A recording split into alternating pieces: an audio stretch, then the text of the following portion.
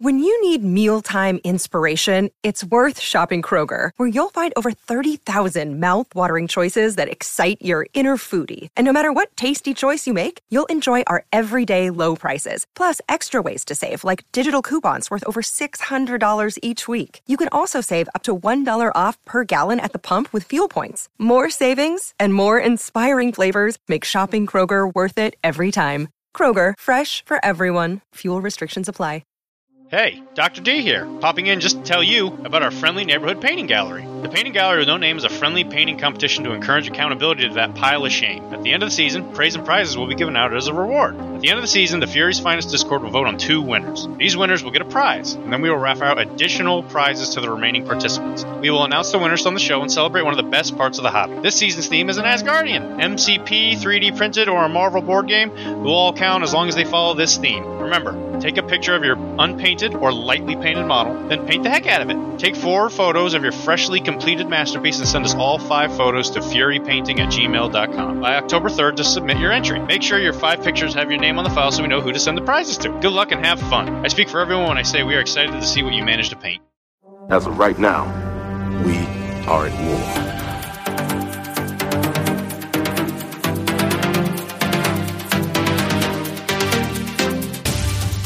How desperate. You call on such lost creatures to defend you. How desperate am I? You threaten my world with war. You steal a force you can't hope to control. You talk about peace and you kill because it's fun. You have made me very desperate. You might not be glad that you did.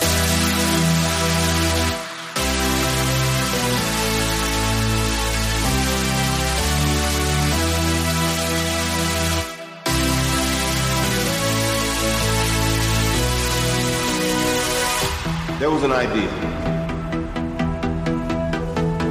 to bring together a group of remarkable people to see if they could become something more, like the battles that we never could. Welcome to Fury's Finest, a podcast devoted to the discussion of Marvel Crisis Protocol and the Marvel Universe. My name is Jesse Aiken, and I'm joined by my co-host Chris Bruffett. How are you doing today, Chris? Jesse, I'm doing great. We are ready for just big news drops in MCP any day now. Card leaks, anything. Very excited for it. Maybe by the time you are hearing this, they have happened, and you are eagerly awaiting to hear us talk about them, and we are not going to, and I'm so sorry. If this is the case, we'll get them next week, I promise. But no, we're going to see Pyro and Blobs cards eventually. The new Logan, the new Sabretooth, eventually. Those are what I'm super excited about. But MCP's at a good spot right now, man. It's cool. Yeah, we've been saying this every week, and it's because the game's been in such a good spot, and the news and the meta and everything's been such a cool spot lately. It's no different. And we got a lot of cool stuff coming up on the road to LVO, is what we'll call it, that late January time frame, where we got lots of cool stuff coming over the next coming months of the fall and winter. And then we got this big world tournament event with fun tournaments, and then the competitive tournament where you got to get a seat. And we're going to learn a lot from the game. You and I, Chris, will be sitting doing this post-February and be like, oh man, what a ride it was between September and this February 2023, right? And it's just a cool endpoint for us in the year. And I say endpoint, AMG typically takes off some time during December. So December is a light news month, and which is fun for us here on Fury's Finest, because like last year we did a lot of MCU content. Yeah. Check those out if you haven't, but also more character episodes to kind of get caught up like we do. But AMG kind of takes the month of December pretty light. So just keep in mind September, October, November, probably lots of cool reveals, discussions, stuff coming out soon. And then December they'll take off, and then January will be whatever they reveal to us potentially then. But more importantly, January is LVO. Getting a lot of information about the meta, who won LVO, what fun tournaments went on there, who had fun on certain events. Chris and I are going to LVO. This is all very exciting stuff. So it's like, despite December being lighter, the months leading up to December and then the month after December, January, are just very heavy. So it's kind of like the way you want it, because then you can spend time with family in December and stuff, and for the holidays.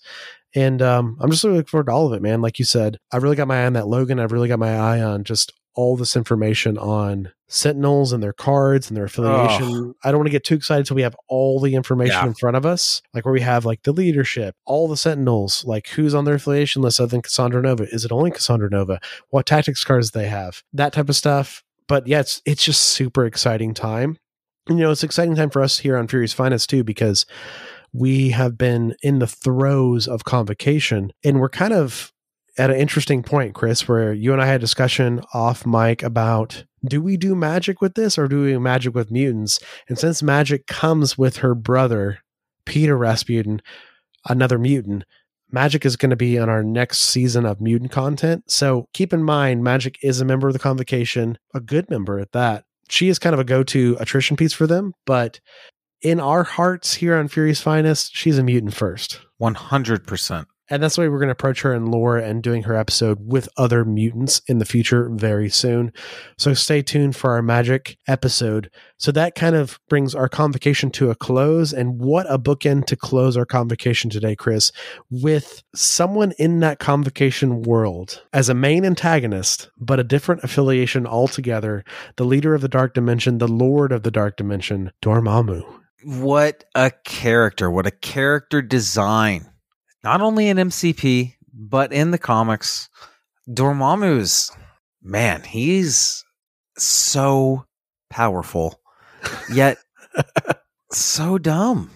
Dumb in a good way. He's those old school like threats from the 60s, literally. He absolutely is, and he goes to, we'll get into it more, but he will go toe to toe with kind of these abstract Marvel cosmic ideas more than they are entities. But look, he's very powerful. He's our first like bigger than Omega level character on this show. Like he's our first like boss fight level character. Honestly, like we've done Thanos, but like this exceeds Thanos. This does exceed Thanos. It's crazy to say. And Atomic Mass really, really tried to make him feel like that. Absolutely. When you play against him as well. Stay tuned for how they did. But Jesse, before we get into all this, we got to take care of a little business.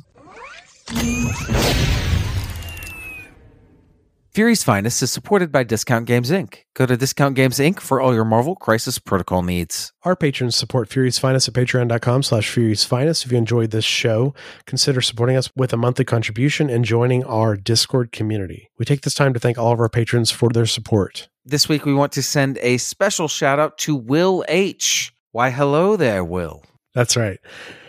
Thanks for joining the Fury's Finest crew, Will. We see you, Stabcast members.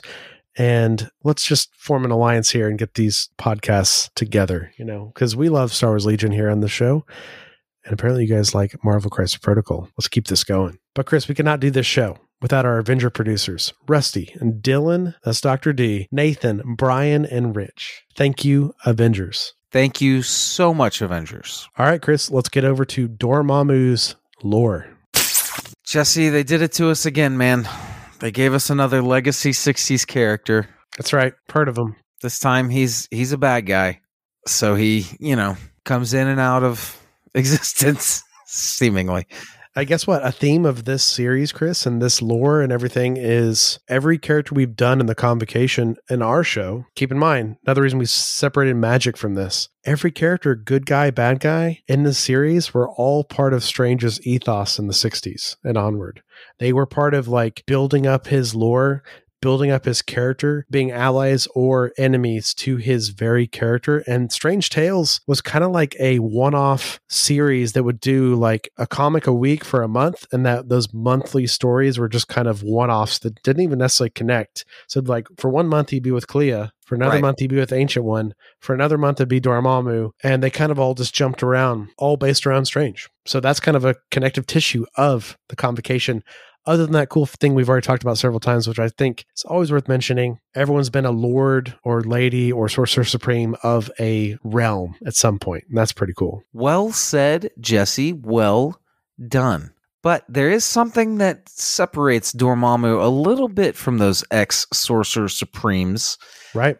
And that he's not human. And I know Clea isn't human, but Clea at least looks humanoid. Human. And yes, Dormammu is at times the ruler of the dark dimension. Dormammu is presented as one of the most powerful mystical entities within the known Marvel universe. Dormammu is given credence by Doctor Strange as his most terrible foe and a threat to life in the universe itself. A character that at full power, no one could stand against. Are Strange's words. And this is just how Dormammu is presented to us in the 60s. His foible is kind of his hubris and his pride and his honor, weird sense of honor. But Dormammu is genuinely one of the big bads that just never caught on, I guess, with comic readers at large. Maybe like Thanos did. In another timeline, the MCU is being dominated by Phase 1 Dormammu, not Thanos, Absolutely. I'm very happy we got Thanos in this timeline. Dormammu is maybe ageless. I mean, thousands or maybe even millions of years ago in an alternate dimension, Dormammu and his slightly younger twin sister, Umar, are born. They are beings known as Faltine. Now, most Faltine are kind of a clone of the progenitor of the Faltine race.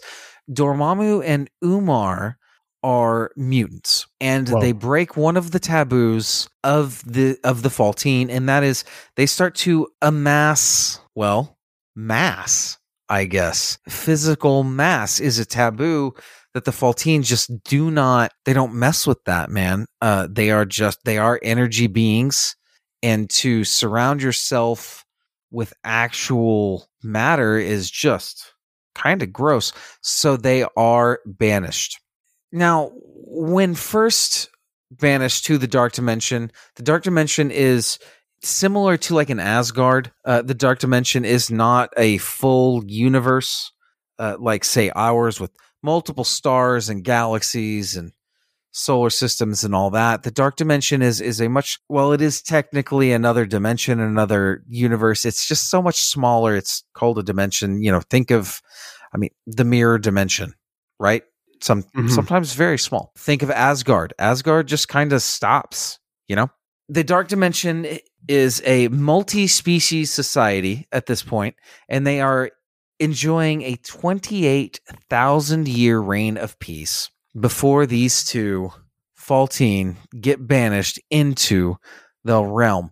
And shortly after arriving, the twins will take their time, as is kind of a trend in these Doctor Strange comics. These kind of sorcerers are always portrayed as very patient. So instead of just overpowering everything and dominating the world, Dormammu and Umar will wait. And they notice that the ruler of this world, Olnar the First, his desire is more power.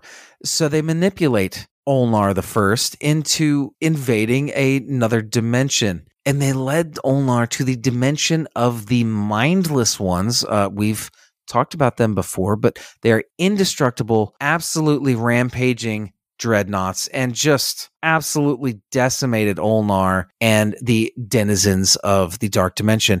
And during this chaos and this power vacuum, Dormammu will seize power, and they will rule for quite a long time. Eventually, Dormammu is going to try to invade the Marvel 616 universe. He's going to try to take it over. His conduit for this is Baron Mordo.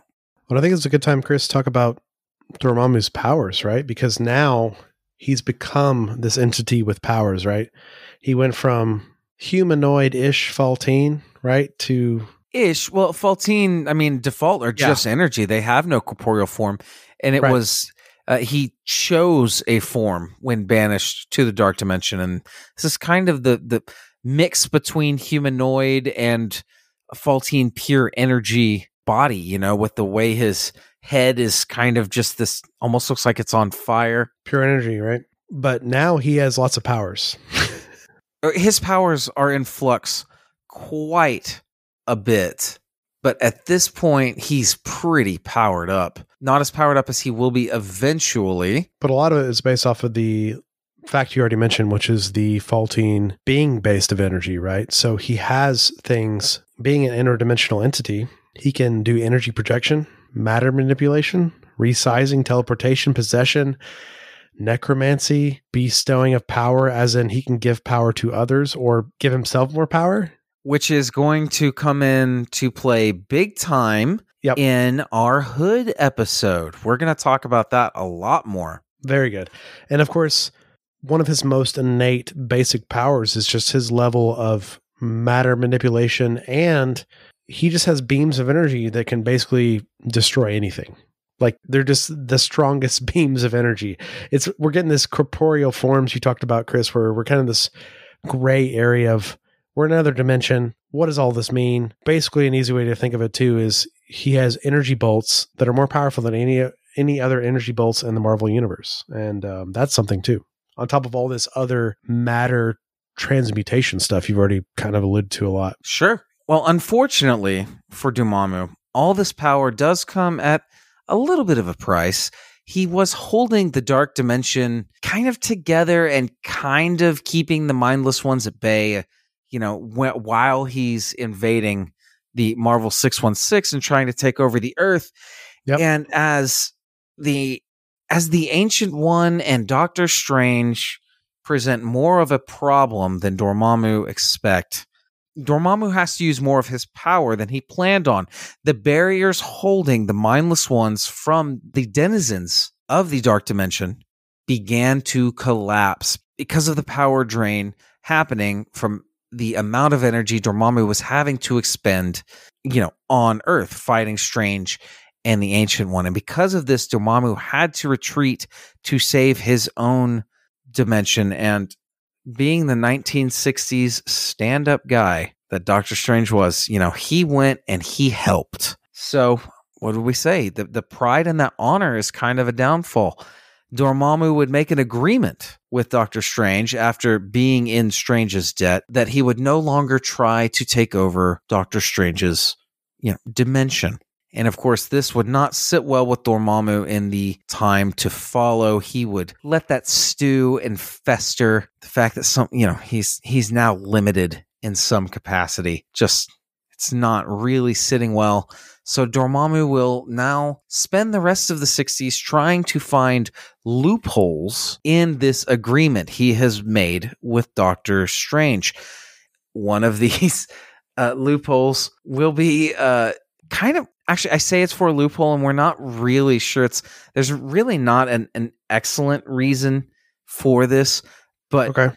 Dormammu will fight the universal embodiment of eternity in combat. This is after he's been defeated a couple of times by Strange now, and he is then banished by eternity. Now, in the 70s, we're going to start to see Dormammu open up to more of the Marvel universe. He's going to forge an alliance with Loki.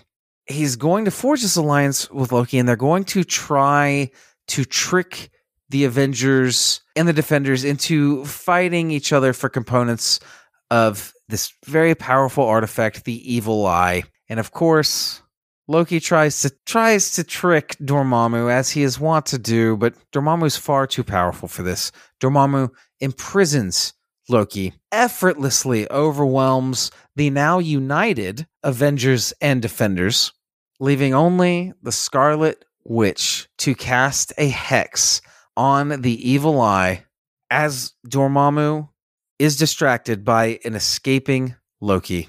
With this hex, the Evil Eye will absorb Dormammu. He will revert back to energy here.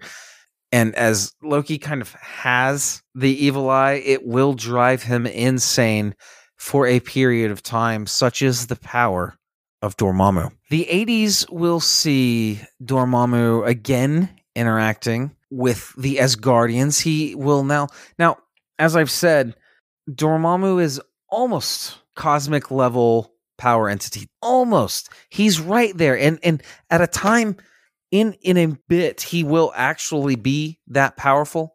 But at this moment, he is actually the envoy of a Lord Chaos, who is a big, Galactus level, God level, big time cosmic entity.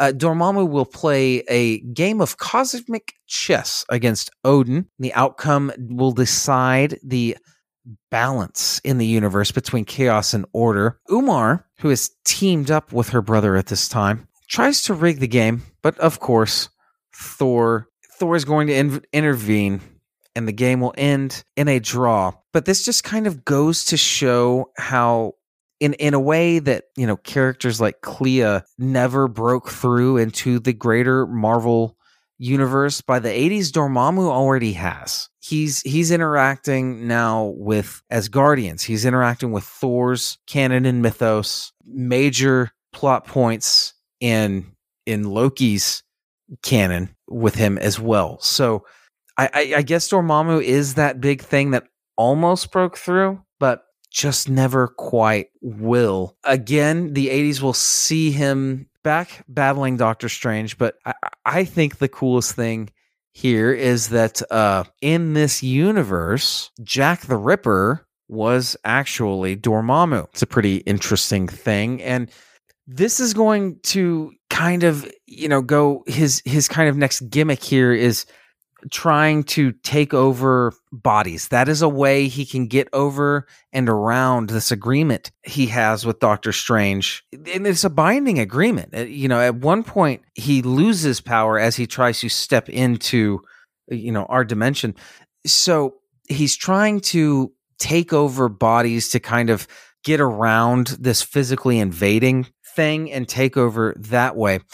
And that will lead to him becoming Jack the Ripper. That will also lead to him in his next kind of story taking over the body of Doctor Strange, following Doctor Strange defeating Shuma-Gorath, a particularly trying battle against Shuma-Gorath. Strange is forced to use a spell to heal himself that will take him through various mystical realms.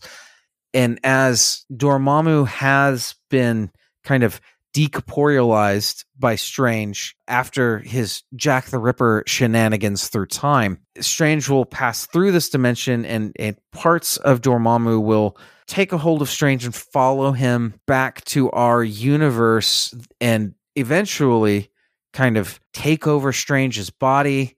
This would lead to Strange and his consciousness having to occupy a rat. It would take Clea and Doctor Strange and their ally, who is yet to be in MCP, we'll see if she ever makes it, Topaz, to defeat Dormammu at this point. The 90s are going to see a lot more of this. He's bound by this one major limitation, and it just eats him up. He cannot quit trying to take over this universe. He can't quit trying to defeat Doctor Strange. At one point, he will follow the original Guardians of the Galaxy into the 31st century of Earth 619, where he will fight and defeat that Doctor Strange and eventually our Doctor Strange at the same time.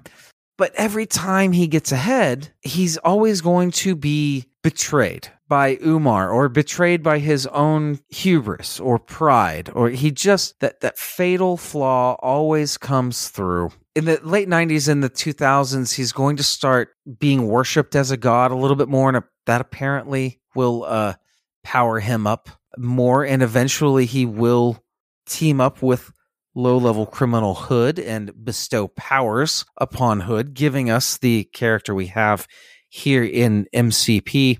And he will continue to have interactions with the mystical kind of characters, including, as we've touched on, Dr. Voodoo, as he is Sorcerer Supreme. The juxtaposition of Dormammu between kind of Donnie and Marie figure with his sister and just kind of almost multi-dimensional threat is kind of an interesting one. In the newer comics, we have Dormammu's son, part of the Strange Academy series. I have yet to get to read that. It is on my list. I might even do it after we record here tonight. But the bottom line is Dormammu, though not completely 100% really go-to, unmistakable, gotta talk about him Marvel character, has been involved in a lot of big things with a lot of characters in the Marvel universe, and he's not quite the go-to villain, the ultimate big bad, but he is a really great doorkeeper, so to speak, for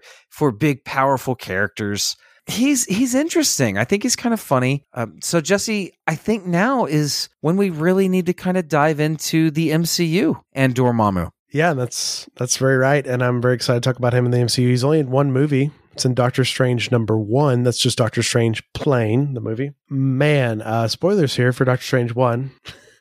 But Dormammu is the ultimate big bad. The whole movie, his followers are trying to channel and summon him to bring his dimension to Earth. And they ended up doing that. That's one of his go-to moves, is to invade close dimensions and kind of absorb a lot of its power and power up. And I think they did a really awesome job with Dormammu in this movie on a couple of fronts. Like, not just like in general, oh, he looked cool or they wrote it right. Like, they got it all right.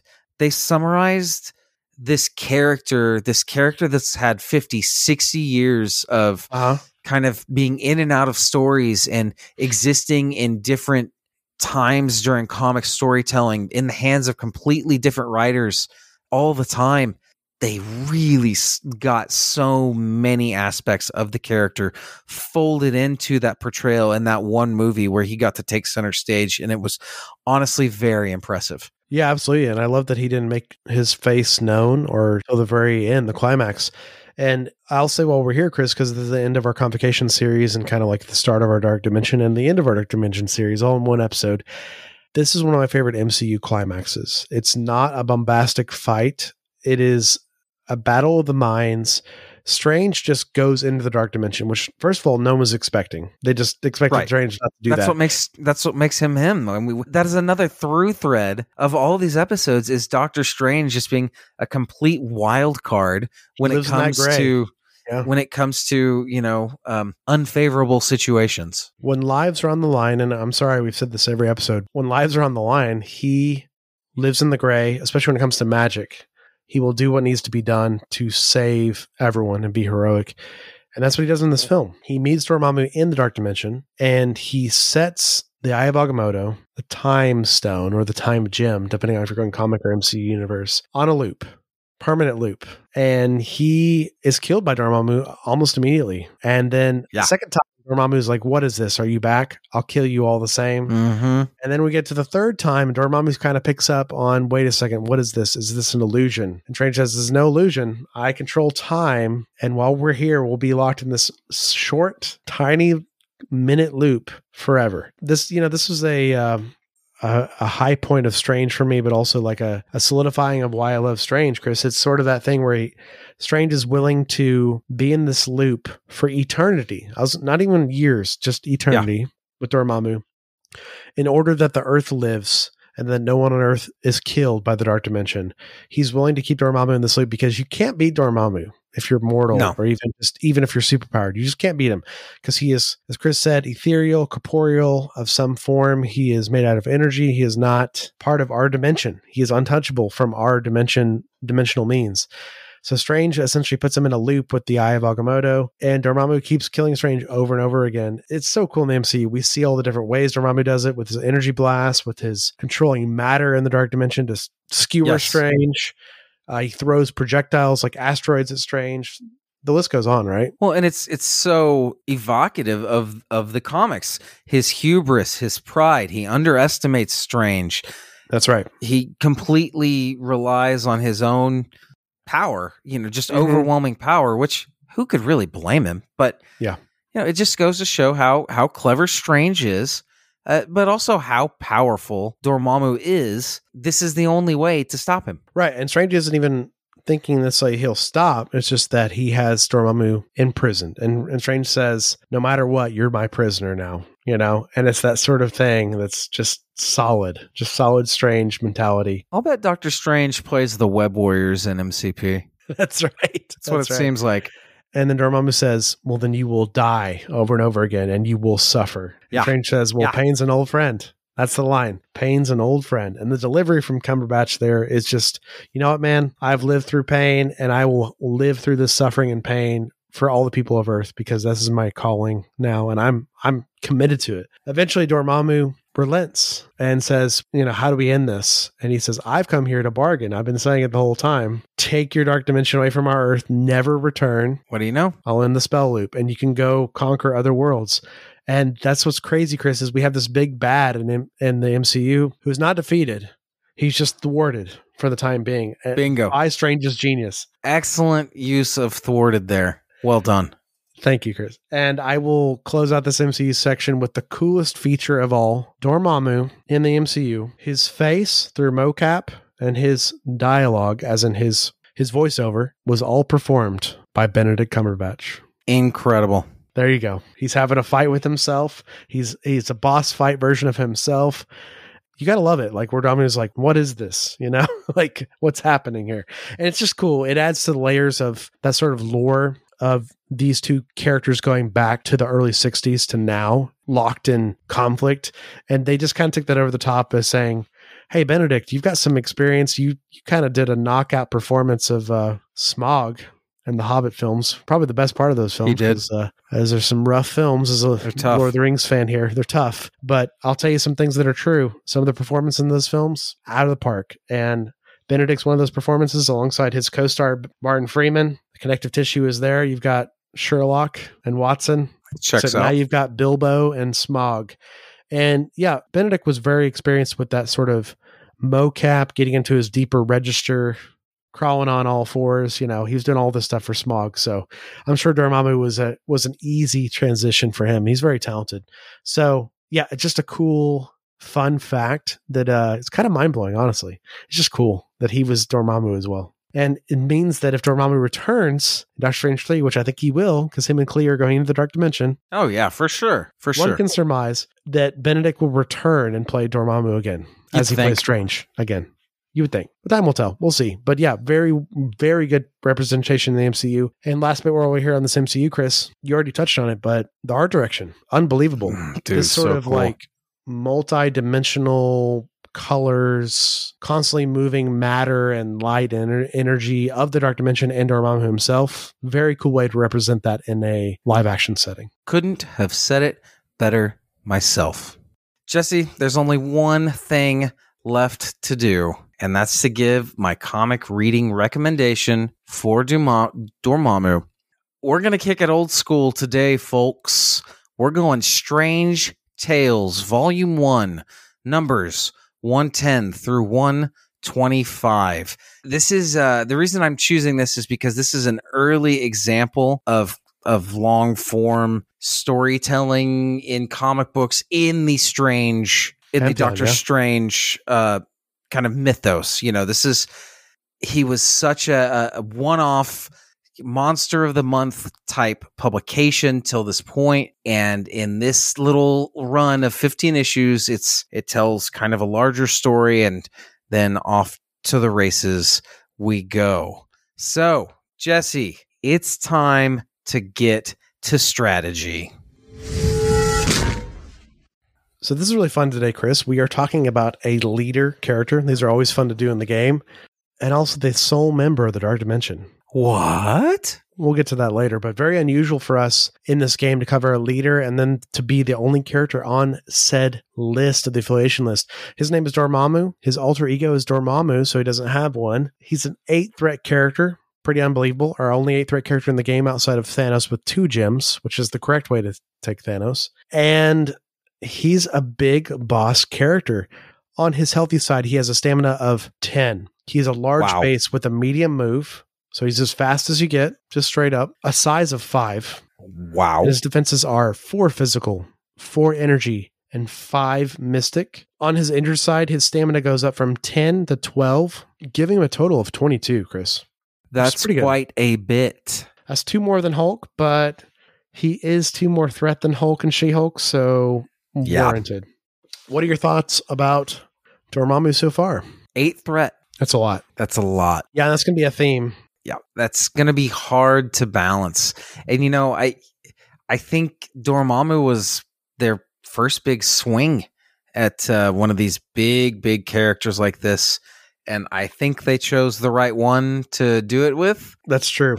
You know, the stats look interesting. I don't have much to compare him to, so I think we just got to get into his attacks. I agree, Chris. So his first attack is a energy attack called Shadow Bolt.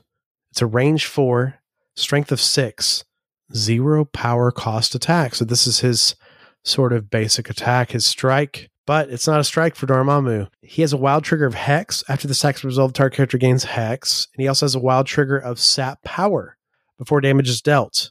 The target character loses 1 power for each wild in the attack roll, and then Dormammu gains that amount of power. So if you got 3 wilds in your pool, you're gaining 3 power. So Dormammu doesn't have a strike, so he doesn't have a builder. He doesn't have a gain 1 power, so he doesn't have a gainer. He has his own version, which is harder to pull off, which is a 6 dice energy attack at range 4, which is awesome. Good range, good attack. But he only gains power off of the sap powers, essentially. So that's tough. A weakness out the gate, but intentional in his design. Well, Jesse, his next attack is kind of nuts. Mm-hmm. It is a mystic attack. It is the incantation of obliteration. Love the name. It is a range 3, strength 8, power cost of 5 attack. Now, upon a Yahtzee, now this trigger is crazy. It's the ultimate Yahtzee, right? It is the ultimate Yahtzee, and I love Yahtzee.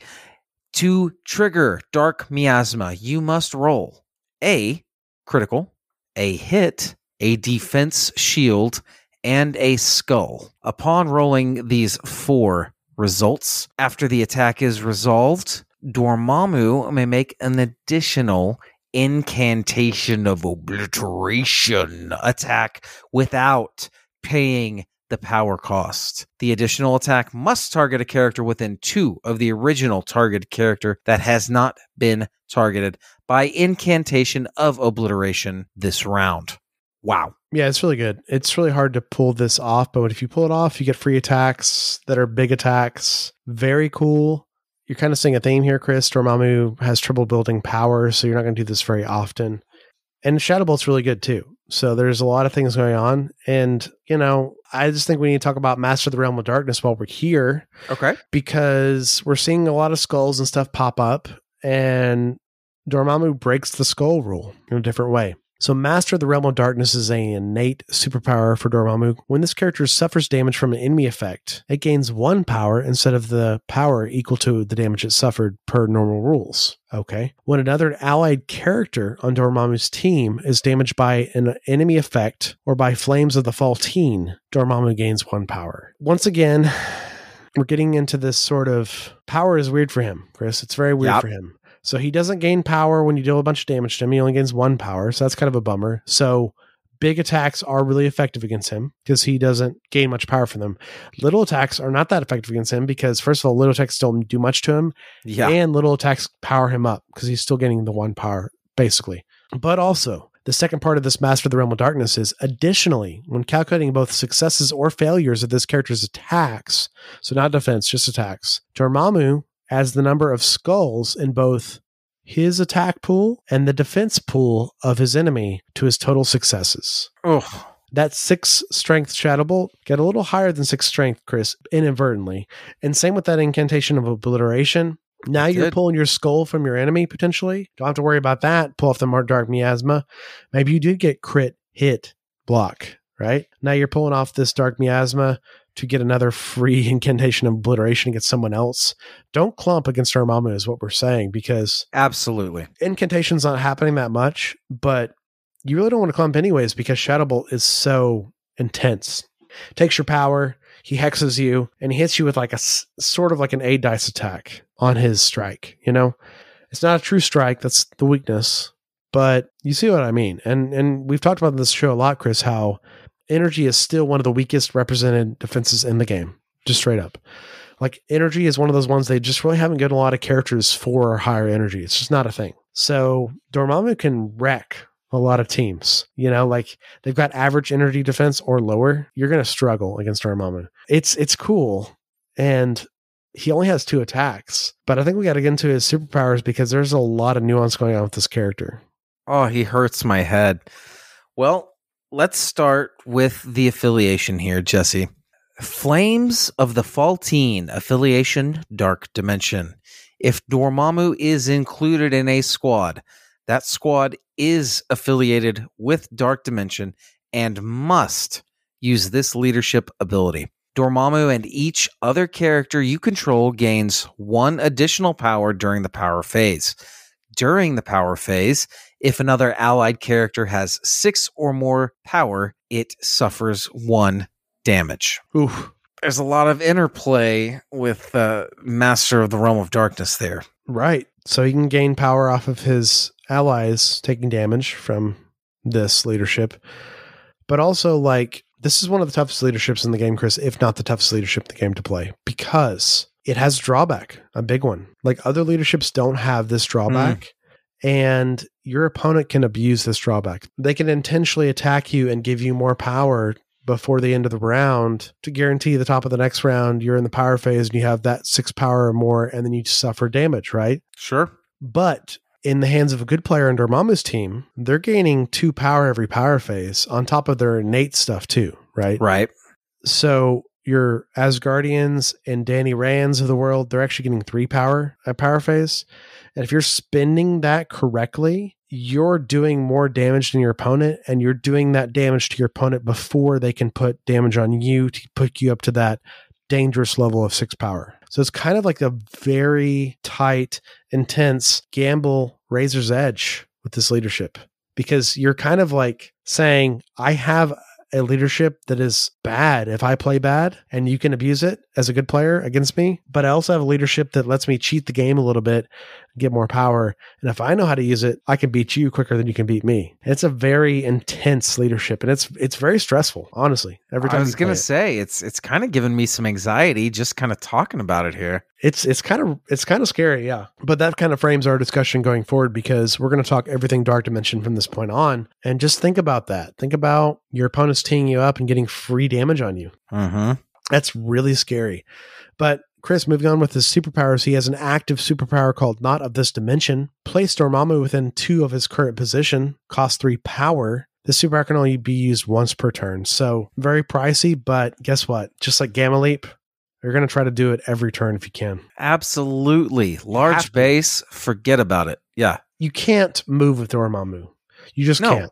You have to be attacking twice every round. And this is a theme, Chris, going forward with us doing these 6, 7, 8 threat models. Like, their biggest weakness is things that remove their actions. And in this game, there are things that basically remove your actions, which are like big pushes. You know, sword base comes to mind, right? The sword base pushes you back short. These are the type of things that really hurt these big characters like the Dormammus, Hulks, She-Hulks, Thanos, and now Malekith in the game.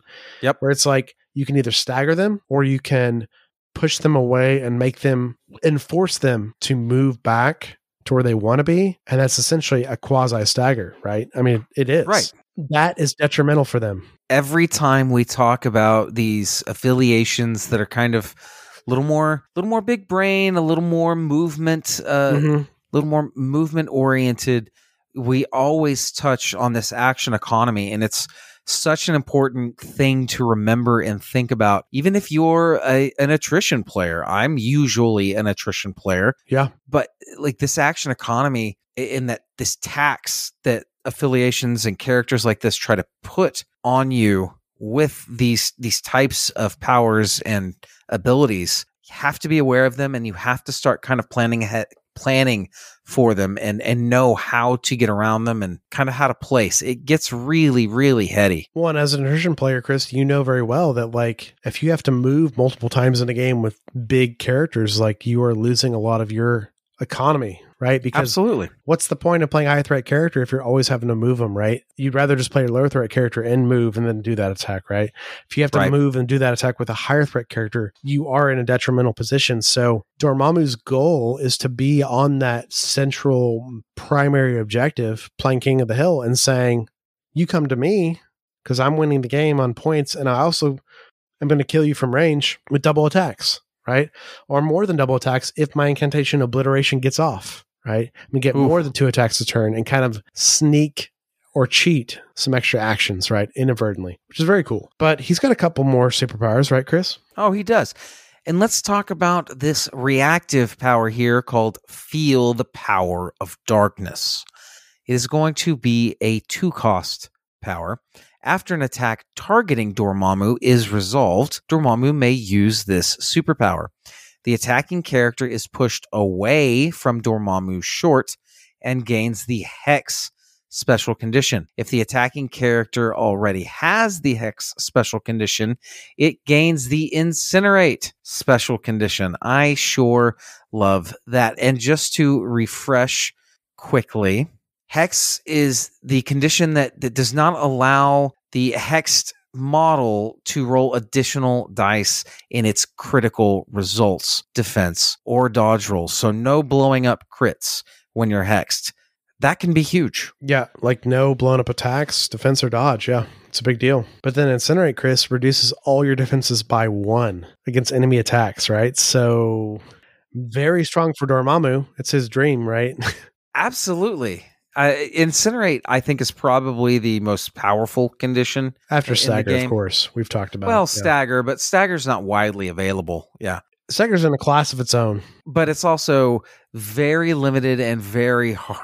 Usually you have to jump through some hoops to achieve it. So Incinerate's the one that's, a little more achievable, a little easier to find, that's also very powerful. And, I just love it. Hex, pretty good. Yeah. But that Incinerate, man, that's the stuff. Well, yeah. And of course, the best part of this is, someone attacked you, pay 2 to move them short. Oh, yeah. Like, just ruin their plans at playing the game in a normal way, right? Because you're like, do you want to ignore me and I blow you up with Dormammu, or do you want to attack me and I feel the power of darkness you away, right? So there's a lot of things here that there's a reason why Dormammu's power is reined in the way it should be. I find it very cool, but use this all the time with him. Just use it. Yeah. Use it liberally. Now, closing out his card, he has a lot of immunities, which I find super cool, Chris, and super thematic. 100%. When you're paying this much threat for a character, getting some immunities on there to help keep, little jerks like me that love throwing status conditions on big models keeps us at bay. And his immunities are some pretty good ones. This man is immune to Bleed, Incinerate, and Stagger, as well as possessing the Flight power. I said he was the fastest model in the game. He really is. Malekith is now right with him because he's another large base with medium move with Flight. But yeah, it's just super cool that we've got Bleed, Incinerate, and Stagger, Chris. Stagger's the biggest, right? If Dormammu could be staggered, he would just probably be unplayable. So this is a good decision from AMG, and also very thematic. Like, I think Stagger is one of those things, like, we've been kind of shown in the game, Stagger is like a huge hit that just knocks you out for a little bit, right? Where you just have to get back up. You can't Iron Fist or Luke Cage, Sweet Christmas him in the face to knock him out for a second.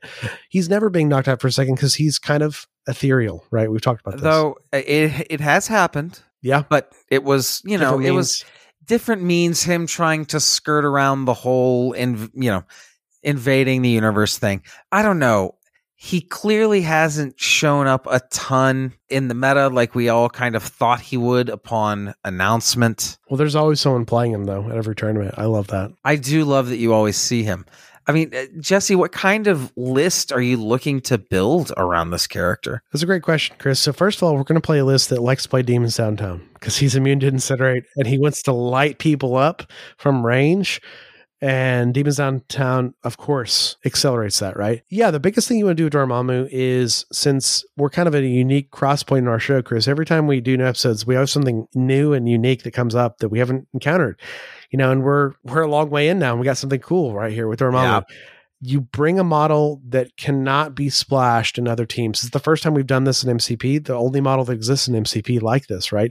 He is a leader and a leader only. So if you bring him, you're going Dark Dimension. And what that means is everyone's getting 2 power a turn in the power phase. So that means that you want to bring models that not only can spend their power all the way on their turn, so they don't take this whole 6 power thing where they suffer damage, which is terrible, as we talked about already. But you also want to cheat the game a little bit where you're like, okay, I want to bring characters with charges. I want to bring characters with superpowers that I can always use, right? And spend power on them every turn. So you get into interesting stuff where it's like, we'll start with the super supports. We've talked about this throughout this series, and we'll talk about it again now because we're with Dormammu. Dormammu loves these super supports. He loves the Kleas, the Lockjaws, the Baron Mordos, the Heimdalls of the world, because they're going to have so much power every power phase, Chris. They can teleport him. On his turn, they can spend their superpowers for rerolls, right? Like they can assist him in doing what he wants to do, which is being as consistent as possible with his dice and deleting models. So let's start there.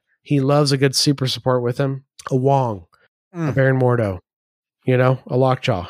Love the idea of some heals. Yeah, some heals, some dice from Mordo. Yeah. Some teleports from Lockjaw or Clea, right? Very strong stuff and stuff we have already alluded to in our Clea and Mordo episodes. Also, Chris, with those super sports, like a Baron Mordo, he loves that power of Sidorak, right? Where it's like, oh, you're going to make Dormammu hit for 8 dice where he's counting skulls from his pool and your opponent's pool, and he's going to take a damage off this. Not a big deal for him. Not a big deal. When you get these higher threat models that buff up their dice or give them rerolls like Heimdall, or give them teleports, as Chris said, with a large base, with the high threat model, the higher threat they are, the higher value these supports supply. Straight up, right? Because if these high threat models don't maximize their actions and don't maximize their attacks, you frankly might just lose the game, or you might just struggle in the game and have to swing back later with some big dice swings. And you don't want that. You want to be kind of in control the whole time. So doing a round 1 teleport with someone like Lockjaw or Clea with Dormammu is very strong because he's already in the middle of the board, right? Like that's a cool way to start because he gave them a bunch of power. Guess what also, Chris? They spent that power immediately. They used it. Like they're keeping this sort of Dark Dimension downside at bay. I love it. But let's move on to these characters I alluded to, which are obviously the bread and butter of Dormammu's team. The charge characters. The characters that have superpowers that you want to do every turn, right? So we've got Baron Zemo, right? If Baron Zemo had 2 power every turn, Chris, he could charge every turn. He can do that in Dormammu's team, right? He can charge. That's disgusting. Every long move charge, and he gives himself and Dormammu rerolls. Hood is the same way when he's in his demon form, so the theme is right. But also, Chris, Hood can more readily access his heal. Oh, think about it, right? You love that. So his heal costs 3, so he's only going to have 2 at the start of every round, but he could easily rapid fire and get that 1 power, right? And then immediately heal, right?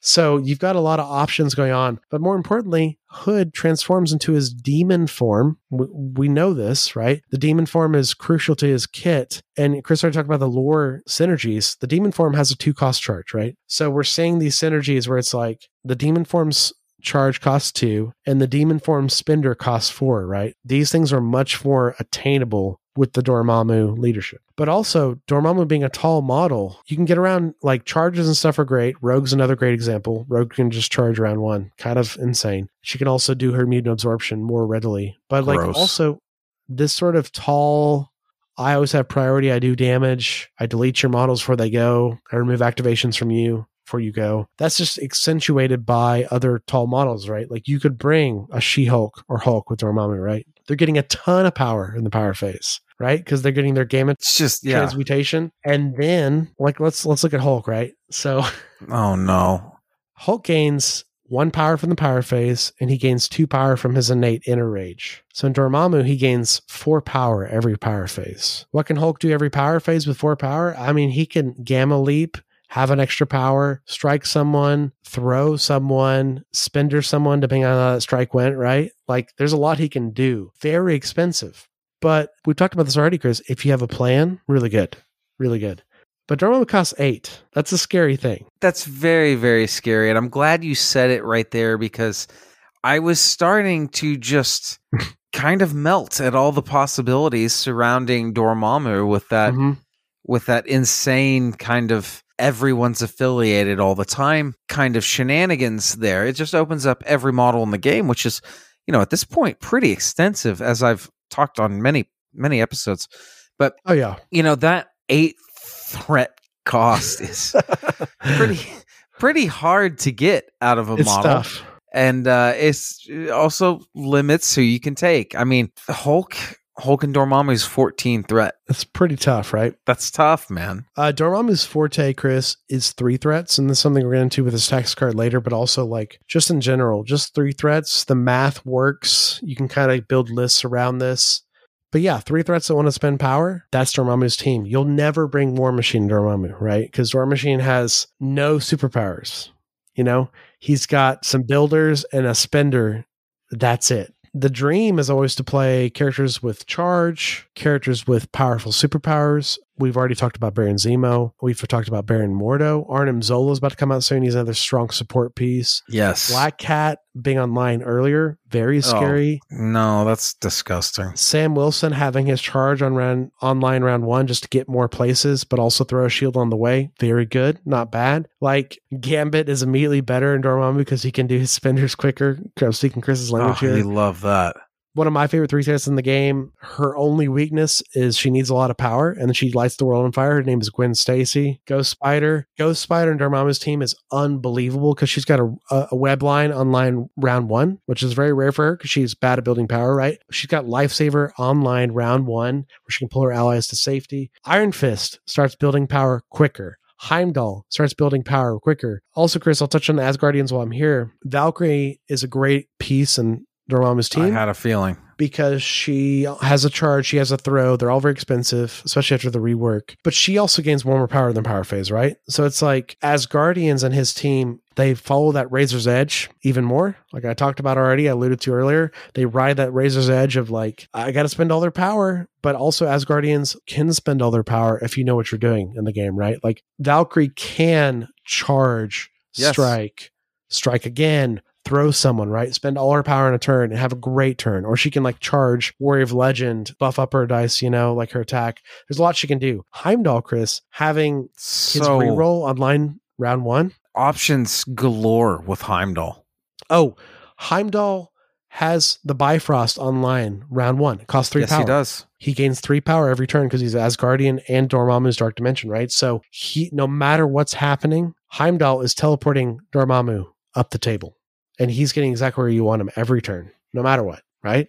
You love that. You love that. It's essential to Dormammu, and it's essential to this team. It's weird, but like your star piece is your leader in this team, right? Like you've got to do the most damage with your leader, and you've got to maximize your leadership all game and get as much power out of it. Magic, awesome in Dormammu. She can limbo step every turn, right? She can get where she needs to be. The theme is right?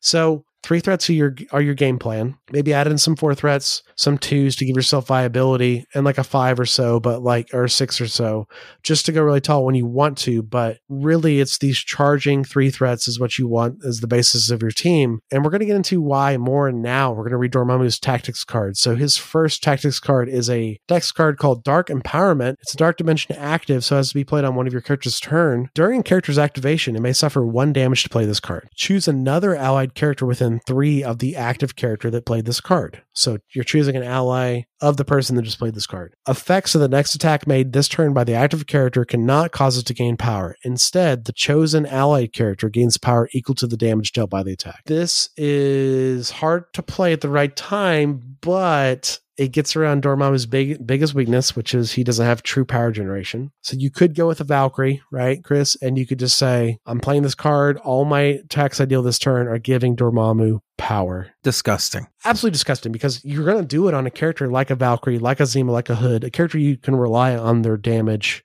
right? And they're powering up Dormammu. So on his turn, he can do some dark miasmas, or he can do some places. He can do a place from his, not of this dimension, things like that. So very, very cool. I mean, it's not game breaking. It's not out of control, but it's a really cool part of Dark Dimension. But this next card, Chris, is really what Dark Dimension sings, because we talked about the power of 3 threats in Dark Dimension. This kind of brings it home. Dark Restoration. It's Dark Dimension and reactive. During the cleanup phase, Dormammu may spend 6 power to play this card.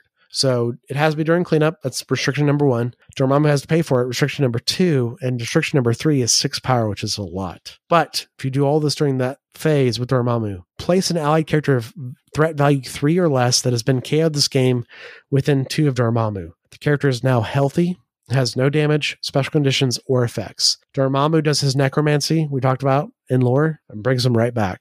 That just reinforces you want to charge in and just go ham. Yeah. Or even like a control 3 threat that just died earlier, right? Sure. Yeah. Like bring Gwen or Miles back, right? You just don't care because you're bringing them back. Bringing somebody back that maybe died or maybe got tabled due to, an unlucky for you spike of offensive dice. Bringing them back round 3, round 4 could just be back-breaking. It really could, because, you're essentially bringing in 3 more threat into the game that didn't exist, right? So you thought we were playing a 17-threat game. Nope, we're actually playing 20. a 20-threat game. Yeah, and you're still 17. It's the Sinister thing all over again. Not to mention a late game healthy model to go sit on some secures. Yeah, just play safe with them. Just so helpful. It's very helpful, especially when you have a list built around a very expensive high threat model. This is a way to kind of balance that out because, let's be frank, Chris, you're just going to have less models. He's 8 threat. You're just going to have less than your opponent most of the time. Correct. So a weakness of Dormammu, of course, is that he's going to be less wide.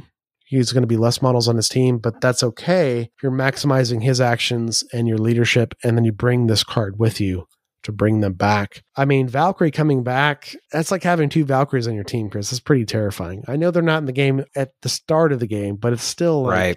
Oh, I have a second Valkyrie, Mm-hmm. Very scary, powerful. You're going to bring this card if you play Dormammu, and it's a big deal. And that's all we have with Dormammu's leadership tactics cards so far, and I find it very cool. We're not going to talk about splash affiliations today, Chris, because we've already talked about that. We've talked about some of my recommendations. The list goes on. I mentioned 4 threats. Someone like Enchantress comes to mind, right? Where it's like a 4-threat model that can do everything if she has power, right? These type of models you want to think about. You don't want to think about characters that don't do much with power, that are maybe good characters, but they might not be good for Dormammu. You want to think about characters that can always spend all their power, So I think of characters like Valkyrie, like Black Panther, where it's like, oh, I can pounce, I can mantle the Black Panther, I can attack again, characters where you can spend all your power effectively and be happy with it. Every character in this game spends power well. Every character has ways to spend power. It's a core mechanic of the game, but it's like, there's clearly characters that we know if they get a lot of power, they can just go off. And that's kind of part of their design, right? Like Miles Morales comes to mind, where it's like, Miles doesn't do much early game. He just doesn't, because he can't really do anything because he has no power. But mid game, late game, he can start doing a lot because he can web swing, he can venom blast, he can throw people with his strike, right? Like, so you've got to put yourself in this weird headspace of like, what characters would play completely different with 2 power a turn, right? And that's what's crazy, Chris, is this leadership breaks the game in a unique way where it's not just a Steve discount. It's not just a Cabal. You gain more power when you do attacks. It's in the power phase of the game. You get 2 power. Everybody else gets 1 power. How can you use that with your tactics cards and with your superpowers and with your attacks? Tactics cards, keep that in mind too. You want to spend all your tactics cards. Great team for patch up. Great team for cards like Follow Me, right? Where it's like, you're just going to have more power in general, right? So try to bring the tactics cards that might cost a little more, because you're feeling confident, right? You're feeling you have more power every turn. So possibilities are endless. Dormammu's, he's never been fully cracked for this reason, and he's an 8-threat character that's really hard to play. The list goes on, right, Chris? Look, there's just so much that can go wrong on any given turn, or dice that can not cooperate, or a trigger that you forgot about. This game is so complicated in the best possible way. That's why we like it. Yeah. Everything plays with everything else so well in this game that Dormammu's super hard. I have been talking a little less during the strategy session because of that. I'm trying to wrap my head around it. It's just, he's tough, man. He is tough because he turns the game to a different version of the game, 2 power a turn. He also turns the affiliation building of the game on its head too, because you're no longer building like, oh, I'm going to bring 6 of my 10 models affiliated, and I'm going to bring splashes that fit rolls or 5 out of 10. You're not even thinking like that. You're just thinking, who are my role players for what objectives and what versions of lists I want to run? Can I play 14 threat all the way to 20 threat? Yes. What are my teams?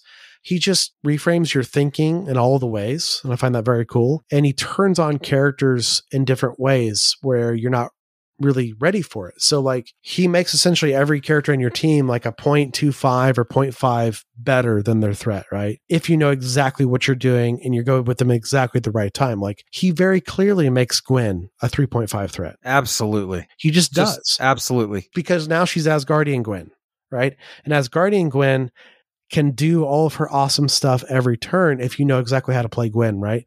But now you're saying the issue we're talking about, Chris, where we're getting into you've almost got to know how to play Dormammu perfectly, and you've got to know how to play every character on your team that is now affiliated when breaks rule of the game perfectly, and you've got to bring the right characters that fit what you know. Right. And that's hard. That's really hard because this leadership can turn on you quick. It's extremely tough. And like you alluded to earlier, it's one of the reasons we haven't seen Dormammu cracked in the meta. He's been brought a lot as that last model splash for that really unfavorable matchup that you hopefully won't even see that day at the tournament or local game day or whatever. Sure. So I feel like there hasn't been too many people just really focused on I'm playing the Dark Dimension no matter what, or maybe it's my main play. And I need to crack it, and then I'll figure out my back, the splash affiliation. Oh, absolutely. And just like Steve, Chris, like we mentioned in our last episode, like as every character comes out in the game, Steve actually gets better, and potentially Dormammu gets better, right? Like because we can examine every character through the lens of the Steve discount and like the Dormammu make everyone Asgardian, right? So interesting, right? So interesting why he's framed in the way he is. And yeah, unfortunately, he is a little bit dependent. His leadership is so good, but he is a little bit dependent on his dice hitting normal. And sometimes your dice don't hit normal in MCP.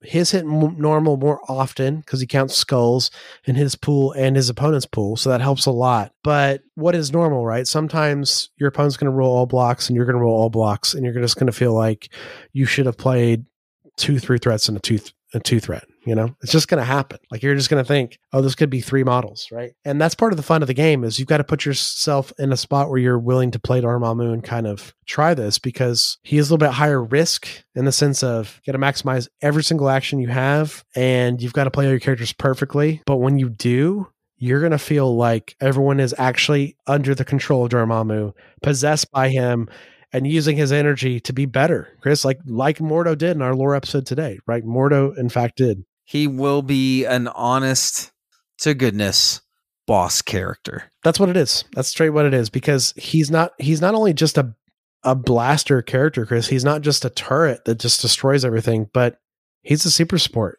He is because he gives everyone Asgardian.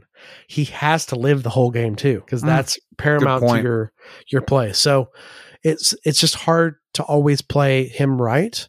He's one of my favorite characters in this very game because I mean, how could you not love him? He's an 8 threat. He breaks so many rules. He does a lot of things differently. His biggest weakness is he has no charge. Absolutely. Your opponent can do bad things to you with this leadership. Like if your models get like dazed, Chris, and then they go into the next power phase, they come undazed and they're at 6 power because they got dazed. They're taking damage at the top of a new phase. That's really scary. It's really rough. But what's cool about this is I think Dormammu is so healthy and he's so powerful and he's so not going to be burned down most of the time that you feel confident going with your other characters before him and letting them do their cool thing with their Asgardian power, every turn. So he is rewarding in that way, but he's not invincible either. Sometimes he can just go down. That's just what can happen. That's the game. That's DICE, man. That's the game. It's DICE. That's why we love the game so much because he can just go off too. And he can just blow out games like turn 2 or 3 and just the game just be over, And it's similar to what we're seeing with Malekith in the game right now. So it's just part of the game you have to learn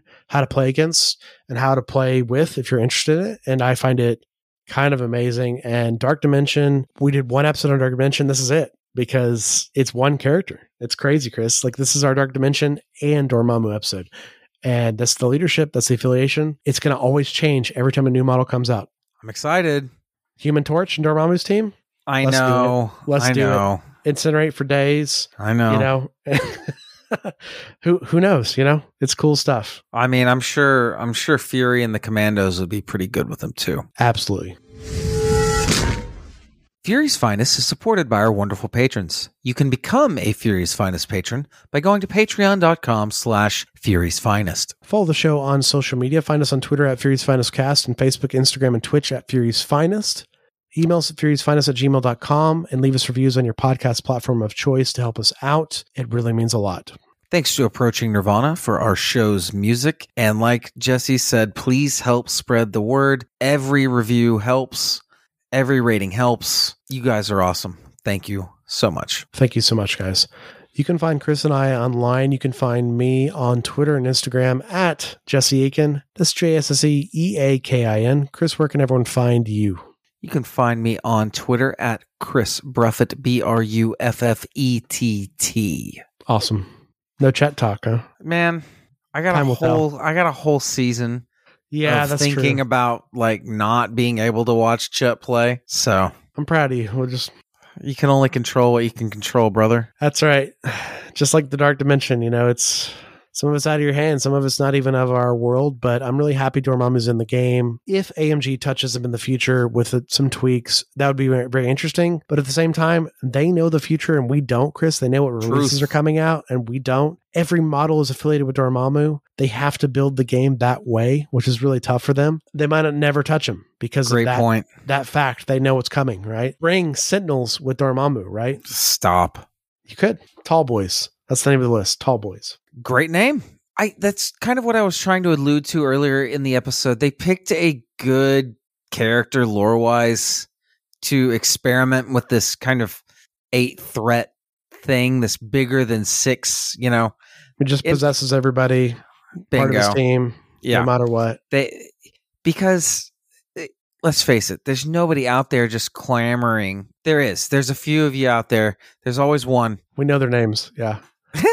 No, you're right. I mean, 8-threat's perfect for Dormammu with the rule set we've been given, right? Yeah, and whether he's dominant or not, he's competitive enough that if someone really loves Dormammu or loves this idea or this play style, always a threat. He's always a threat, but he's not so good that everybody's got to have him. He's not so good that you're going to see him very often at all. And I don't know. I think they just made the right choice for this kind of foray into these level characters with Dormammu. And I think they executed it pretty well. I do wish he was a little stronger, but like Jesse said, they know the future and we don't. Right. And when his dice go off, I mean, you just feel like you can't do anything, right? So it's like, oh yeah, man. It's baked into what he does and what he is. So I find that very cool.